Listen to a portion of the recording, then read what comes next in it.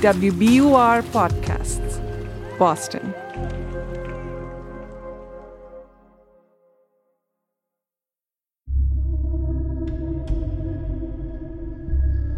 October 1989, Sandpoint, Idaho, about 60 miles south of the Canadian border. Kenneth fatally is looking for help. He spent the last few years infiltrating the Aryan nations in the Pacific Northwest, a far-right extremist group aimed at waging war on what they dubbed the Zionist federal government. Fatally says he's looking to buy and move some criminal firepower. Particularly, he needs some sawed-off shotguns, and he's found just the guy to do it, Randy Weaver. An anti-government extremist who hangs in the same white supremacist circles, Weaver and his family live off the grid. Armed to the teeth and cemented in apocalyptic beliefs, his kids even don swastika armbands. Weaver wants to live a white separatist existence, but he also needs cash. According to government reports, he sells fatally 2 freshly cut down shotguns, a single-shot 12-gauge and a pump-action Remington 870 to the tune of $300. But what Weaver doesn't know is that fatally isn't an Aryan nation's weapons dealer. He's a federal informant for the Bureau of Alcohol, Tobacco, Firearms, and Explosives, the ATF. And Weaver is accused of breaking federal gun laws. Weaver is arrested and faces federal weapons charges. He's later released on bail, but misses a court appearance. That's when federal agents put his remote cabin under surveillance in Ruby Ridge, Idaho. They know Weaver is heavily armed with his wife, 4 kids, and a family friend. In August of 1992, agents stake out the property to come up with a way to peacefully arrest Weaver. Larry Cooper, a retired U.S. Marshal, was there that day. The plan was to put an undercover guy up there who was going to buy this land above Weaver. Things do not go according to plan. The Weaver's dog gets wind of the agents. That dog came to the edge of the driveway there and started barking. That's when the chase really happened. Things quickly go south. An agent shoots the dog. What happens next is still under dispute, but a firefight breaks out, killing Weaver's 14-year-old son, Sam, and Deputy U.S. Marshal Billy Deegan. And when I got to Billy, I tried to find where he was hit. And I could tell he was dying. And I put my hands on his carotid artery, and it stopped.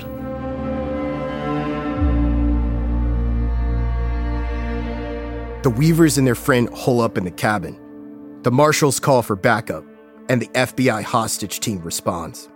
The next day, an FBI sniper wounds Weaver, and a misplaced shot kills Weaver's wife, Vicky. During a days-long siege of the cabin, right-wing protesters show up. When they find out that Vicky was killed, they go wild. Never will you take another woman down! Never! And may we die. We're going to war! You're nothing! Weaver becomes a right-wing hero. He launches a successful self-defense campaign in court and gets sentenced to 18 months behind bars and a $10,000 fine. The Justice Department's Ruby Ridge Task Force would later clear the U.S. Marshals of wrongdoing and lay the bulk of the blame on the FBI's response. But none of this would matter, because publicly, another agency was going to hold the bag for the catastrophe and carry the burden for decades to come. The ATF. You might not have heard of the ATF, but for a certain cross-section of Americans who have, they absolutely, positively hate them. ATF! ATF! We don't need the ATF! Talking about the ATF today. The ATF fucking sucks. This is just a warning to the ATF agents. Do you really want to stir the hornet's nest? Abolish the ATF. That's what this is about. It has become anti-gun and anti-Second Amendments. Their efforts are towards diminishing our Second Amendment rights. Don't comply. Fuck that. And fuck the ATF. ATF, ATF, we don't need the ATF, ATF.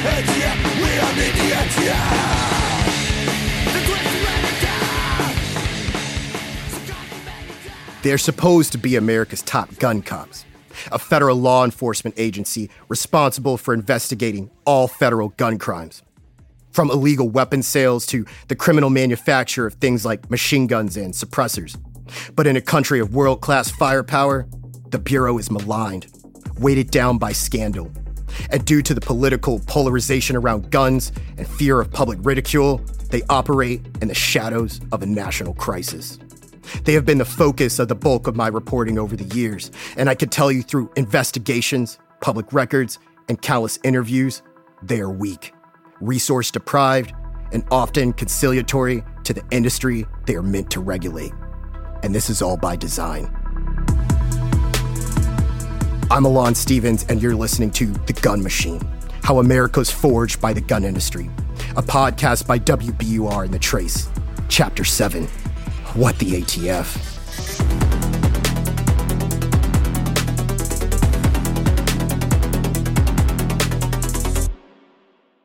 The men and women who work at ATF, the law enforcement officers, the career people who are out there every day protecting people, are truly an incredible group. This is Steve Dettelbach. He is the current director of the Bureau of Alcohol, Tobacco, Firearms, and Explosives. And I don't envy him. We sit here at ATF with very few resources, but with an incredible workforce that runs towards the gunfire every single day.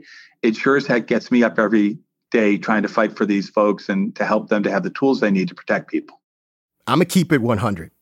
As a reporter on the ATF beat for the past 7 years, and because of the work I've done to shine some light on this agency that lives in the shadows, I've had some tense moments with their top brass. I've reported on how ATF inspectors go easy on shoddy gun dealers. I hit them on their staffing shortfalls, on their secrecy. I filed so many public records requests that their public information officer knows me by name. So I was pretty shocked when Dettelbach, the head honcho, agreed to sit down and talk. I really appreciate you guys too. Okay, I lived up there for 3 years, and you were my radio station. And he also wants to tell us what a fan he is of the ATF. I want to make sure that people understand all the fantastic enforcement work that is going on, all the fantastic regulatory work that is going on at ATF. That's what he wants you to know. But it's my job to also expose the shortfalls. That's why I'm constantly casing the joint, searching for agents, sources, retirees, and documents. As a journalist, I know that due to the politics of firearms, Dettelbach has 1,000 eyes on him. And for this, I cannot take his statements at face value. I don't think there's ever been a point in time where ATF has had better relationships with state and local law enforcement than we do right now. Dettelbach's one of the few to successfully make it through the gauntlet of Senate confirmation to become the ATF director. Before him, the position was vacant for 7 years. Let me back up a little, because while the ATF is my beat, my bread and butter, I also realize a lot of people have never even heard of it or don't really get what it's supposed to do. So let me just lay it out for you. The ATF is the main federal regulatory agency over the firearms industry. That includes making sure America's nearly 136,000 licensed gun dealers and distributors are up to snuff. It's Dettelbach's job to enforce gun regulations and oversee the multi-billion-dollar firearms manufacturing industry, with the ATF deciding how a weapon can be sold to the general public, if it can be sold at all. As you can imagine, it's a position the industry, lobbyists, and lawmakers are very vocal about. Take this oversight hearing earlier this year, where Ohio Republican Congressman Jim Jordan goes after not just the ATF, but its recently appointed director. And now it's the ATF. Except with the ATF, they don't even claim to be experts. The director said so last week. Earlier this year, the ATF issued a rule that unilaterally puts new restrictions on Second Amendment rights. Director Dettelbach has in essence become a one-man Congress. This is an attack on the Second Amendment, pure and simple.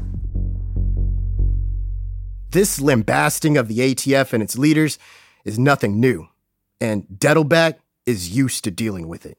As a regulator, it is just not uncommon for the regulated industry to sometimes have different views. What we do is we listen. I'll give you an example. But Dettelbach isn't just in charge of regulating guns in the industry. They're also a law enforcement agency, going after arms traffickers, gang members, and some of America's most wanted criminals. And this is the only federal agency that can assist the thousands of other law enforcement entities across the country with their gun problems.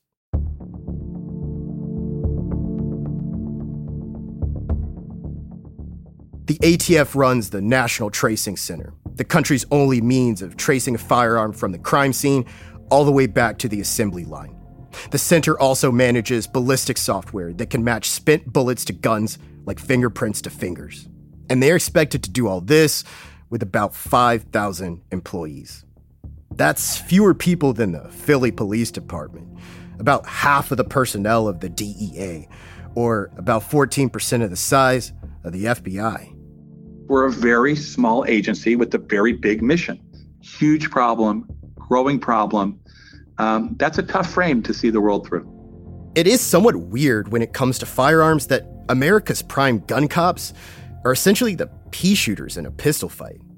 But that is also part of the ATF's foundational blueprint. You see, the federal government never imagined federal firearms enforcement agents collecting guns. It was more about collecting money. The ATF is actually a very old agency. Its ancestor was established in 1791 to monitor and raise alcohol-related revenue, which was very controversial in the 1790s. That's author and professor emeritus at SUNY Cortland, Robert Spitzer again. We heard from him earlier in the series. He says it wasn't until the 20th century that the ATF got into the law enforcement business to track down moonshiners during Prohibition. If you're thinking you haven't heard of the ATF at all, you probably have. Come out here, Capone. You want to fight? You want to fight you and me right here? If you saw the classic 1987 movie The Untouchables, starring Kevin Costner as the ATF's most famous Prohibition enforcer, Elliot Ness. What's the matter? You afraid to come out from behind your men? You afraid to stand up for yourself? The ATF starts regulating guns a little later, in the 1940s. But it would take another 30 years before it would become its own agency.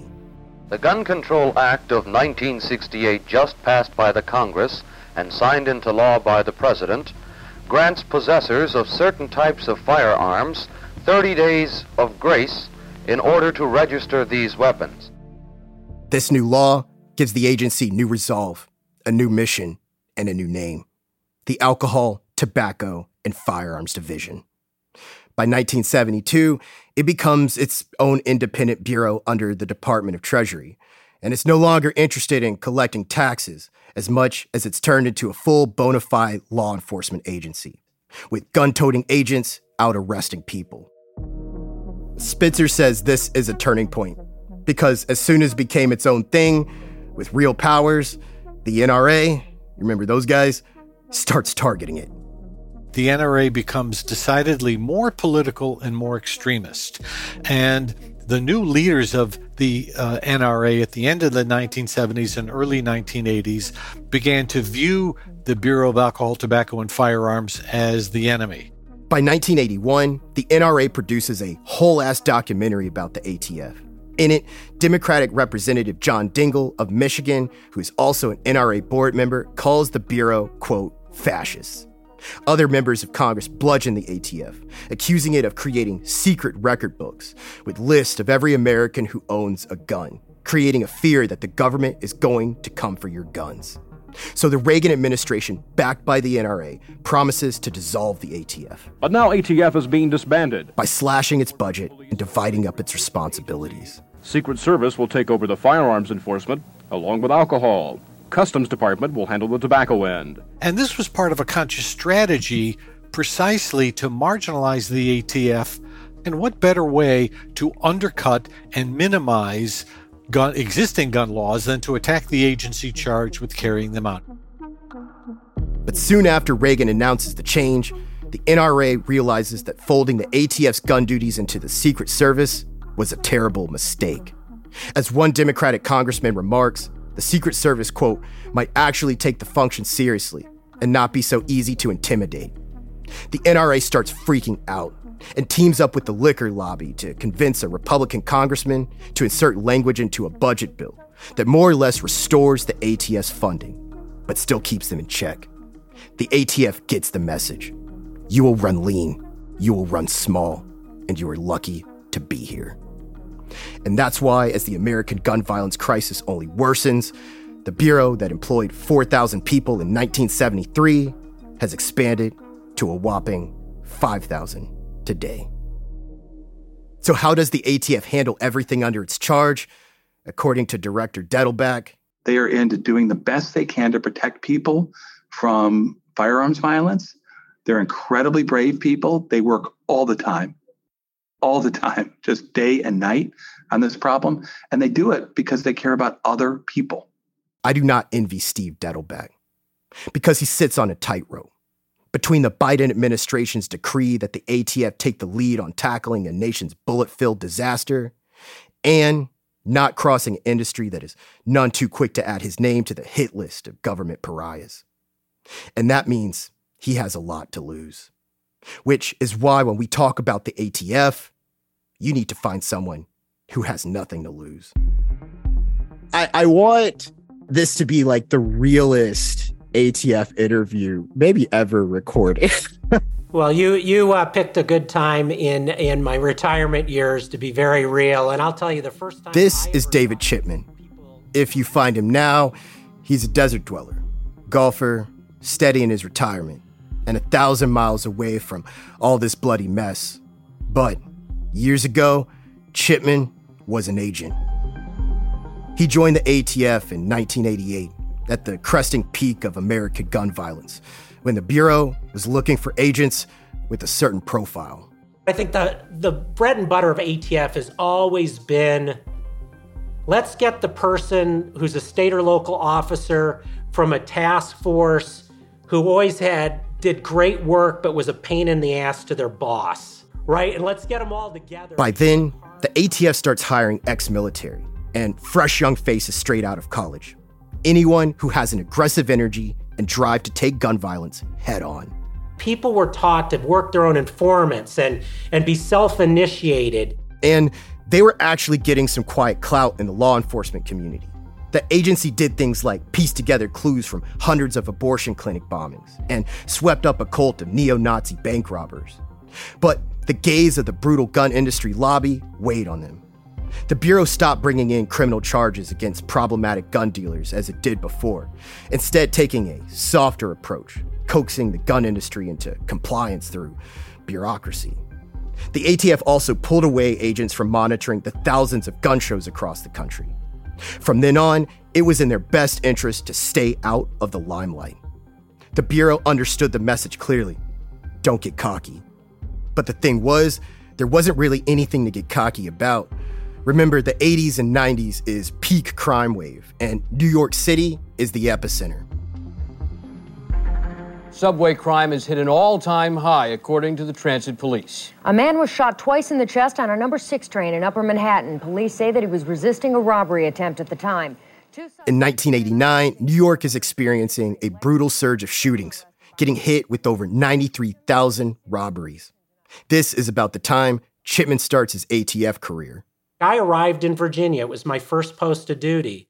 What Chipman and his fellow agents soon realize is that the crime wave in New York is being fueled by guns bought and sold in Virginia.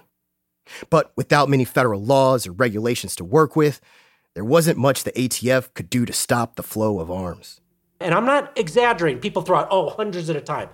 I'm literally telling you that convicted felons from New York would come down and buy dozens, and in one case, I saw 100 guns at a time, and then just get back on 95 and head north. And we wonder why 2,000 people were being shot and killed a year up in New York City. That arms trafficking route would become so popular, agents dub it the Iron Pipeline.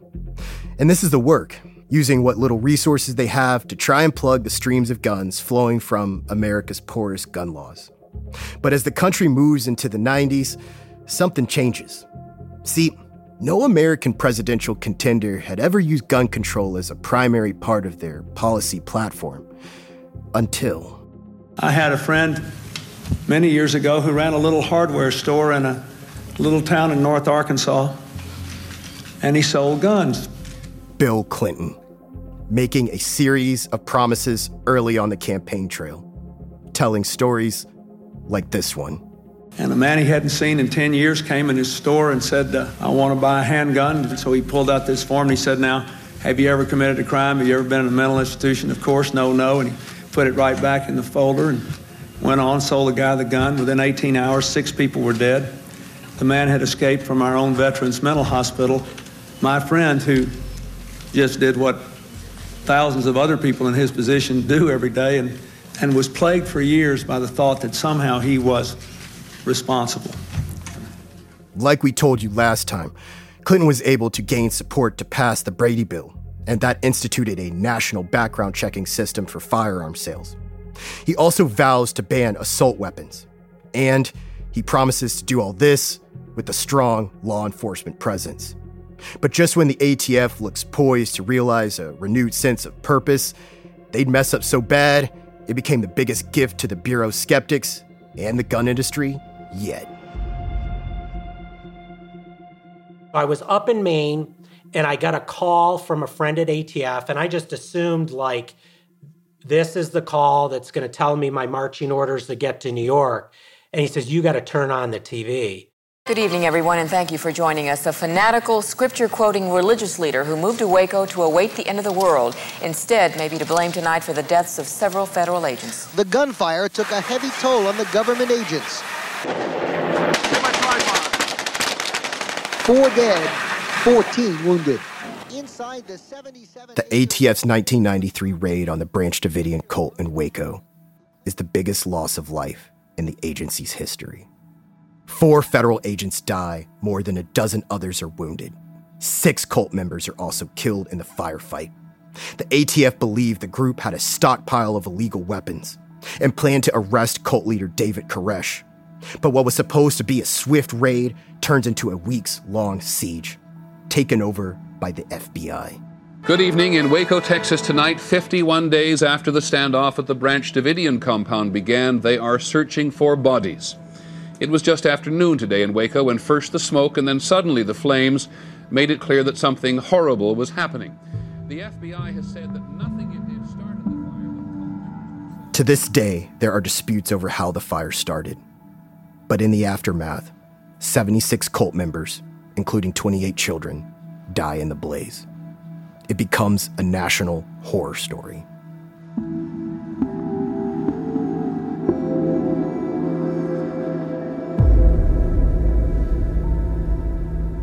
I actually came to Waco only after the siege, and I was actually one of 4 ATF agents who was assigned there because we had no involvement in the case, and DOJ and Treasury wanted independent investigators to look at what went wrong and help with the prosecution of Branch Davidian.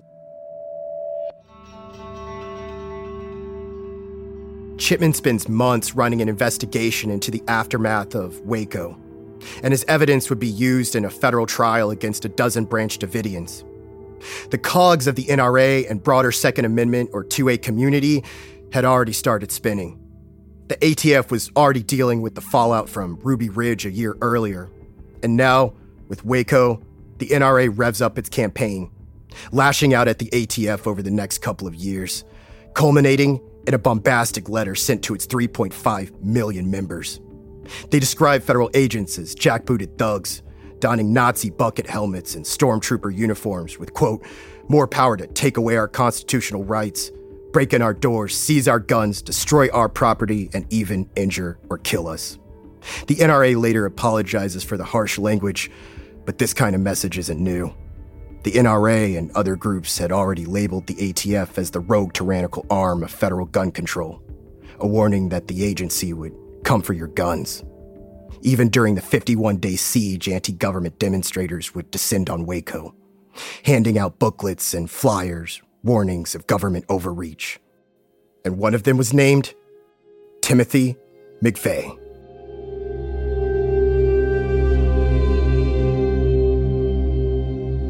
The chaos in downtown Oklahoma City did indeed resemble Beirut after what police believe to be a 1,200-pound car bomb ripped through the 9-story federal building shortly after 9 o'clock this morning. McVeigh and his accomplices would blow up a federal building, killing 168 people, including 19 kids, and wounding up to 800 others on April 19th, 1995. It hurts deep down as to why someone would do something of this magnitude. It's unreal.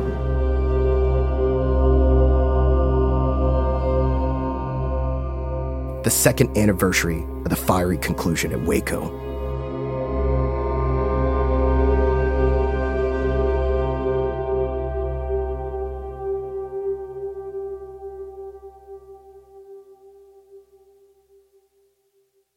You see, the auspices of looming federal gun confiscation wasn't just a philosophical battle cry for far-right gun politics. It had also become the literal battle cry for militias and white supremacists. A zeitgeist that had bled into literature and talking points throughout the extremist underground and trafficked at gun shows and rallies across the country. My wake-up call was driving up to Oklahoma City from Waco, Texas, where I worked, the day of the Oklahoma City bombing. And then within 2 days, having to come to grips with that my first assumption was wrong, that this wasn't international terrorists who attacked our heartland. This was a domestic terrorist who was actually trying to even the score of Waco and kill ATF agents that were in the building. The wake-up was simple. Everyone at the ATF was now persona non grata. For years, the NRA had weathered the pro-gun control shenanigans of Clinton, quick to remind the world of the ATF's perceived blemishes and failures. And then, in 2000, the group spends millions to quietly back a new contender. There's a big difference in philosophy between my opponent and me. You trust government, I trust you. I trust you to invest. George W. Bush. And as we talked about last time, he's a good friend of the gun lobby. It was time to cut off the head of the ATF. I felt like I was in the X-Files. They can't handle the truth or something. I mean, it was really, I was like, well, what am I part of?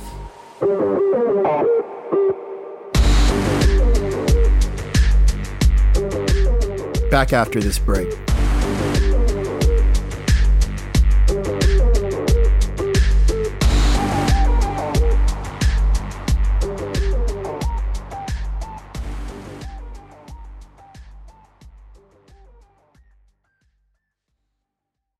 The world's clean energy future relies on ancient elements still in the ground. Without mining, there will not be a clean energy transition. But pulling them out of the ground comes at an environmental and human cost. Mining is intrusive, but the results are the building blocks for products that we use every single day. I'm Meghna Chakrabarty. Join me on Point for Elements of Energy, Mining for a Green Future. 5 special episodes. Listen and follow On Point wherever you get your podcasts.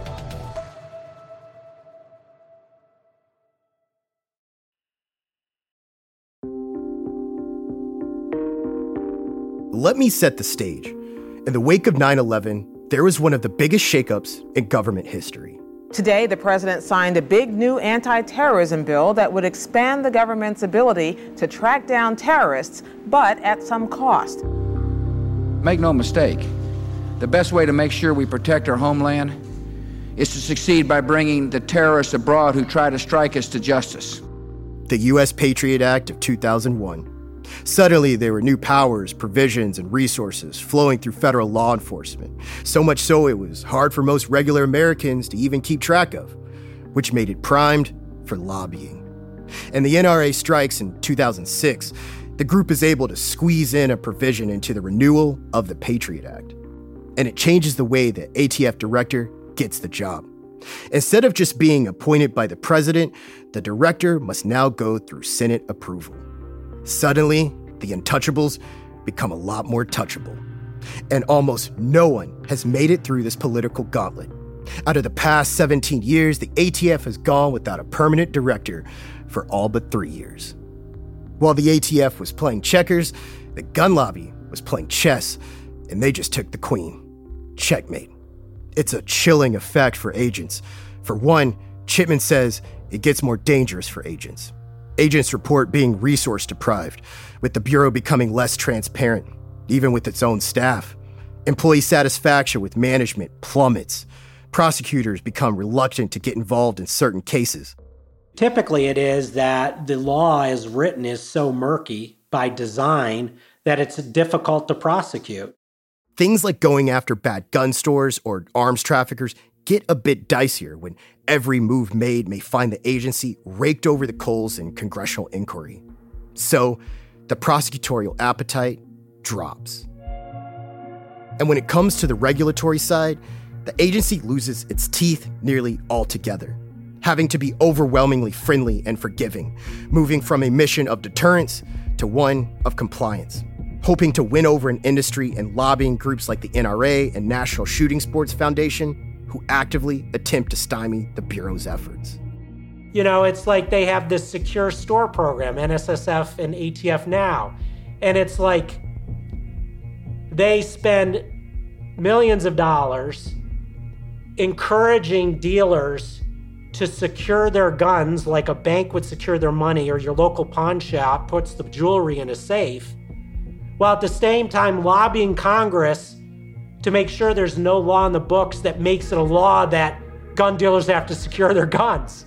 It's this Orwellian world where you have the gun industry presenting themselves as this great partner while at the same time profiting from gun violence and purposely undermining public safety.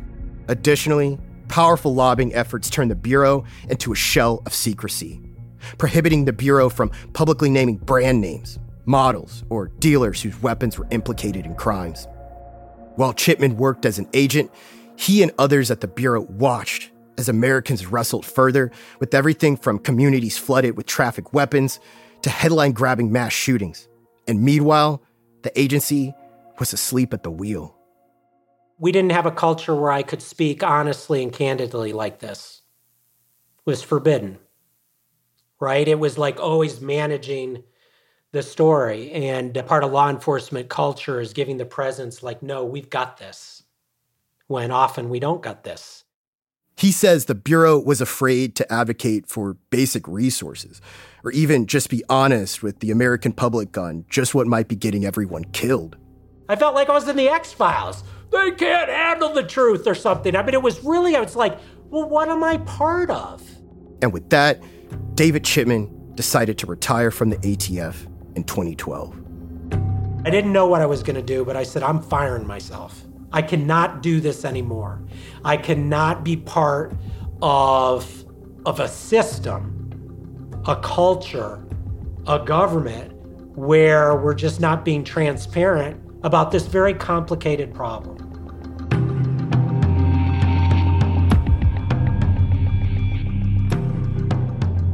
After throwing in the towel with the feds, he moved to the advocacy space, working for Giffords and then Everytown for Gun Safety, which also provides funding to my employer, The Trace. And that would be the end of Chipman's long history with the Bureau that in many ways helped shape him, and in other ways break him. That was until someone wanted him back. Less than 1 week apart, there were more than 850 additional shootings. 850 that took the lives of more than 250 people and left 500 injured. This is an epidemic, for God's sake, and it has to stop. By 2021, gun deaths were hitting a 30-year peak. And part of the Biden administration's opening salvo was trying to put a dent in the shootings. It wanted to wage war on gun violence. It wanted to do this with the closest tool at its disposal, the ATF. And it wanted David Chipman to do it. Buckle your seatbelt. You want to be ahead of the ATF? Hang on tight. They're coming after you, buddy. But first, he'd have to get through Senate and get through the lobby and the industry and anyone else who ever viewed Chipman or the ATF as the spawn of gun-grabbing Satan. And all these people were about to make his life a living hell. I had someone the day after I was nominated stand out in front of my house with a sign that said, "I hate David Chipman." And if you think the halls of American Senate are at all more civil, these dudes is just as cold. Putting David Chipman in charge of the ATF is like putting an arsonist in charge of the fire department. One would be hard-pressed to identify a worse candidate for the job. According to reports, Chipman may have lost his own gun while serving as an ATF agent. Just last year, Mr. Chipman made a statement openly mocking first-time gun owners. He compared them to the Tiger King. He also then advised them to hide their newly purchased firearms behind the cans of tuna and beef jerky they have stored in a cabinet and only bring them out if the zombies start to appear. Gun rights circles even started circulating a fake photo of Chipman standing in the smoldering ashes of the Waco raid. Online trolls label him a child murderer. The fact that I had worked in organizations like Giffords and for Mayor Bloomberg, I understood politically that I would take that. Chipman and his family would be subjected to death threats. He'd request government protection and be denied, and instead have to resort to hiring his own personal security. But past all the congressional peacocking or industry influence, when it comes down to actually passing anything to curb the violence, they don't. I had Joe Friendly, Senator King, best Instagram feed of any U.S. senator, guy from Maine, looks like every grandfather. And he looks me in the eye and says, "David, I can't possibly vote for you. You've got to understand, one, gun violence isn't a problem in Maine. And two, you're not endorsed by the gun industry." My head almost exploded, like I knew. We reached out to Senator King, but his office didn't respond to our request for comment. And while Maine is small, suffering only 3 gun deaths a week on average, the state is not immune to gun violence, as was starkly illustrated last month with the mass shooting in Lewiston, where a gunman killed 18 people before taking his own life. Maybe Maine does not have the problems that other states with urban centers have or greater access to guns, but that's really what you're going to hang your hat on. But I think the public needs to understand this truth. We're not in a debate on how to solve the problem of gun violence. We're not there. We're in a conversation of, is gun violence even a problem? And I didn't realize that when I was on the job. I thought it was agreed. The heat on Chipman was simply too hot for the Biden administration. They pulled their nomination of him. Instead of trying to dig out old agents, they nominate a former U.S. attorney, Steve Dettelbach.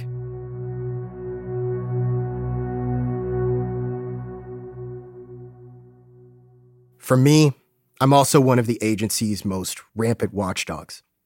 Due to the political polarization around firearms, the agency honors fewer public information requests than the DEA, FBI, and CIA. It's an agency that refuses to answer basic questions around basic crimes. When I call after a mass shooting, it's typical to get no answer at all. When it comes to tracking guns used in crimes, it takes an agonizingly long time. Because in this AI age, the ATF is stuck in the analog. Congress barred them from using computerized records in 1986, so agents do it by hand, making phone calls and going through boxes of documents, with the trace typically taking about 2 weeks. When they do receive digital documents, they're forced to undigitize them, working with painstakingly slow microfilm, a platform that was high-tech about 200 years ago. In 2021, I reported on the ATF's inspection division, the part of the bureau that is responsible for inspecting gun dealers once every 3 years. Our data shows it's more like once in every 6. Some never get inspected at all. And when the ATF does come across wayward gun dealers, their agency is toothless, hardly exercising the few powers that they do have, with top ATF officials backing down on over half of the field inspector's punitive actions and recommendations. And while this is going on, the streets look like this. In Washington state, at least 2 people killed and 3 others injured, including the alleged gunman. In today's headlines, 6 people are dead and at least 12 others are injured, some critically, following a mass shooting early this morning in downtown Sacramento. I have a child that's laying out there, and I want some answers. I just want some answers from somebody. In San Francisco, 2 shootings just minutes apart. In Montgomery County, authorities say they have broken up a gun trafficking ring. These are just some of the guns state and local agencies recovered. They say the ringleader coordinated 7 people to make straw purchases, then sold the guns in several counties. Nearly 30 of the guns were recovered later when police were investigating other crimes, including shootings in Philadelphia. In St. Louis, Missouri, a 17-year-old killed, 9 other teens injured when a gunman opened fire at a party inside this office building. Ages 15 to 19, 1 o'clock in the morning in an office building that we're trying to figure out. Over the years of my career, I've interviewed dozens of active and retired ATF personnel, all with different feelings on the agency, its successes, and failures. But one through line is abundantly clear among them all. They just want to do their jobs. A mission, Robert Spitzer says, is critical to America's safety. Shouldn't an agency charged with that very important activity be able to utilize computerized records? Shouldn't they be able to spend a greater amount of energy focusing on the small number of gun dealers who funnel a lot of guns that wind up being used in crimes? Shouldn't they be able to create a database of what guns are sold to who and when, simply as a better way to get a handle on guns that wind up in the wrong hands, that wind up being used by people to do bad things? Some things have changed under the Biden administration. A new federal arms trafficking law now allows them to go after arms traffickers, even though it's too early to tell how well that's going. They have cracked down on ghost guns, adding more regulations to DIY gun kits and the people who sell them. And they're trying to close the gun show loophole that will require more sellers to be licensed. That all sounds promising, but if history is a guide, these new initiatives will face heavy resistance, which will continue to make a hard job even harder for the ATF.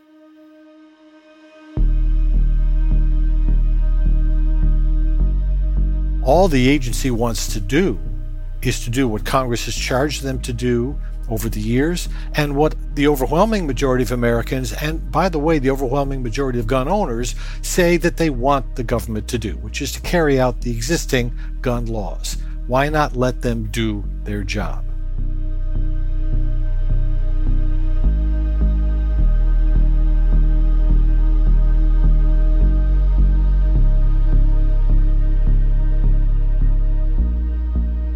Next time on The Gun Machine, our final episode, where we go straight to the top.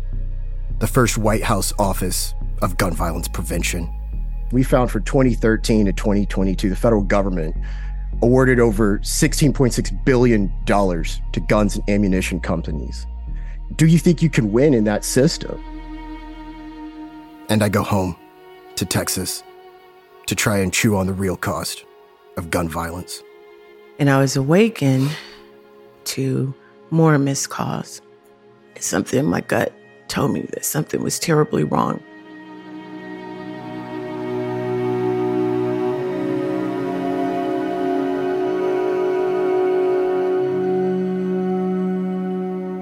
We'll be back in 2 weeks on November 22nd.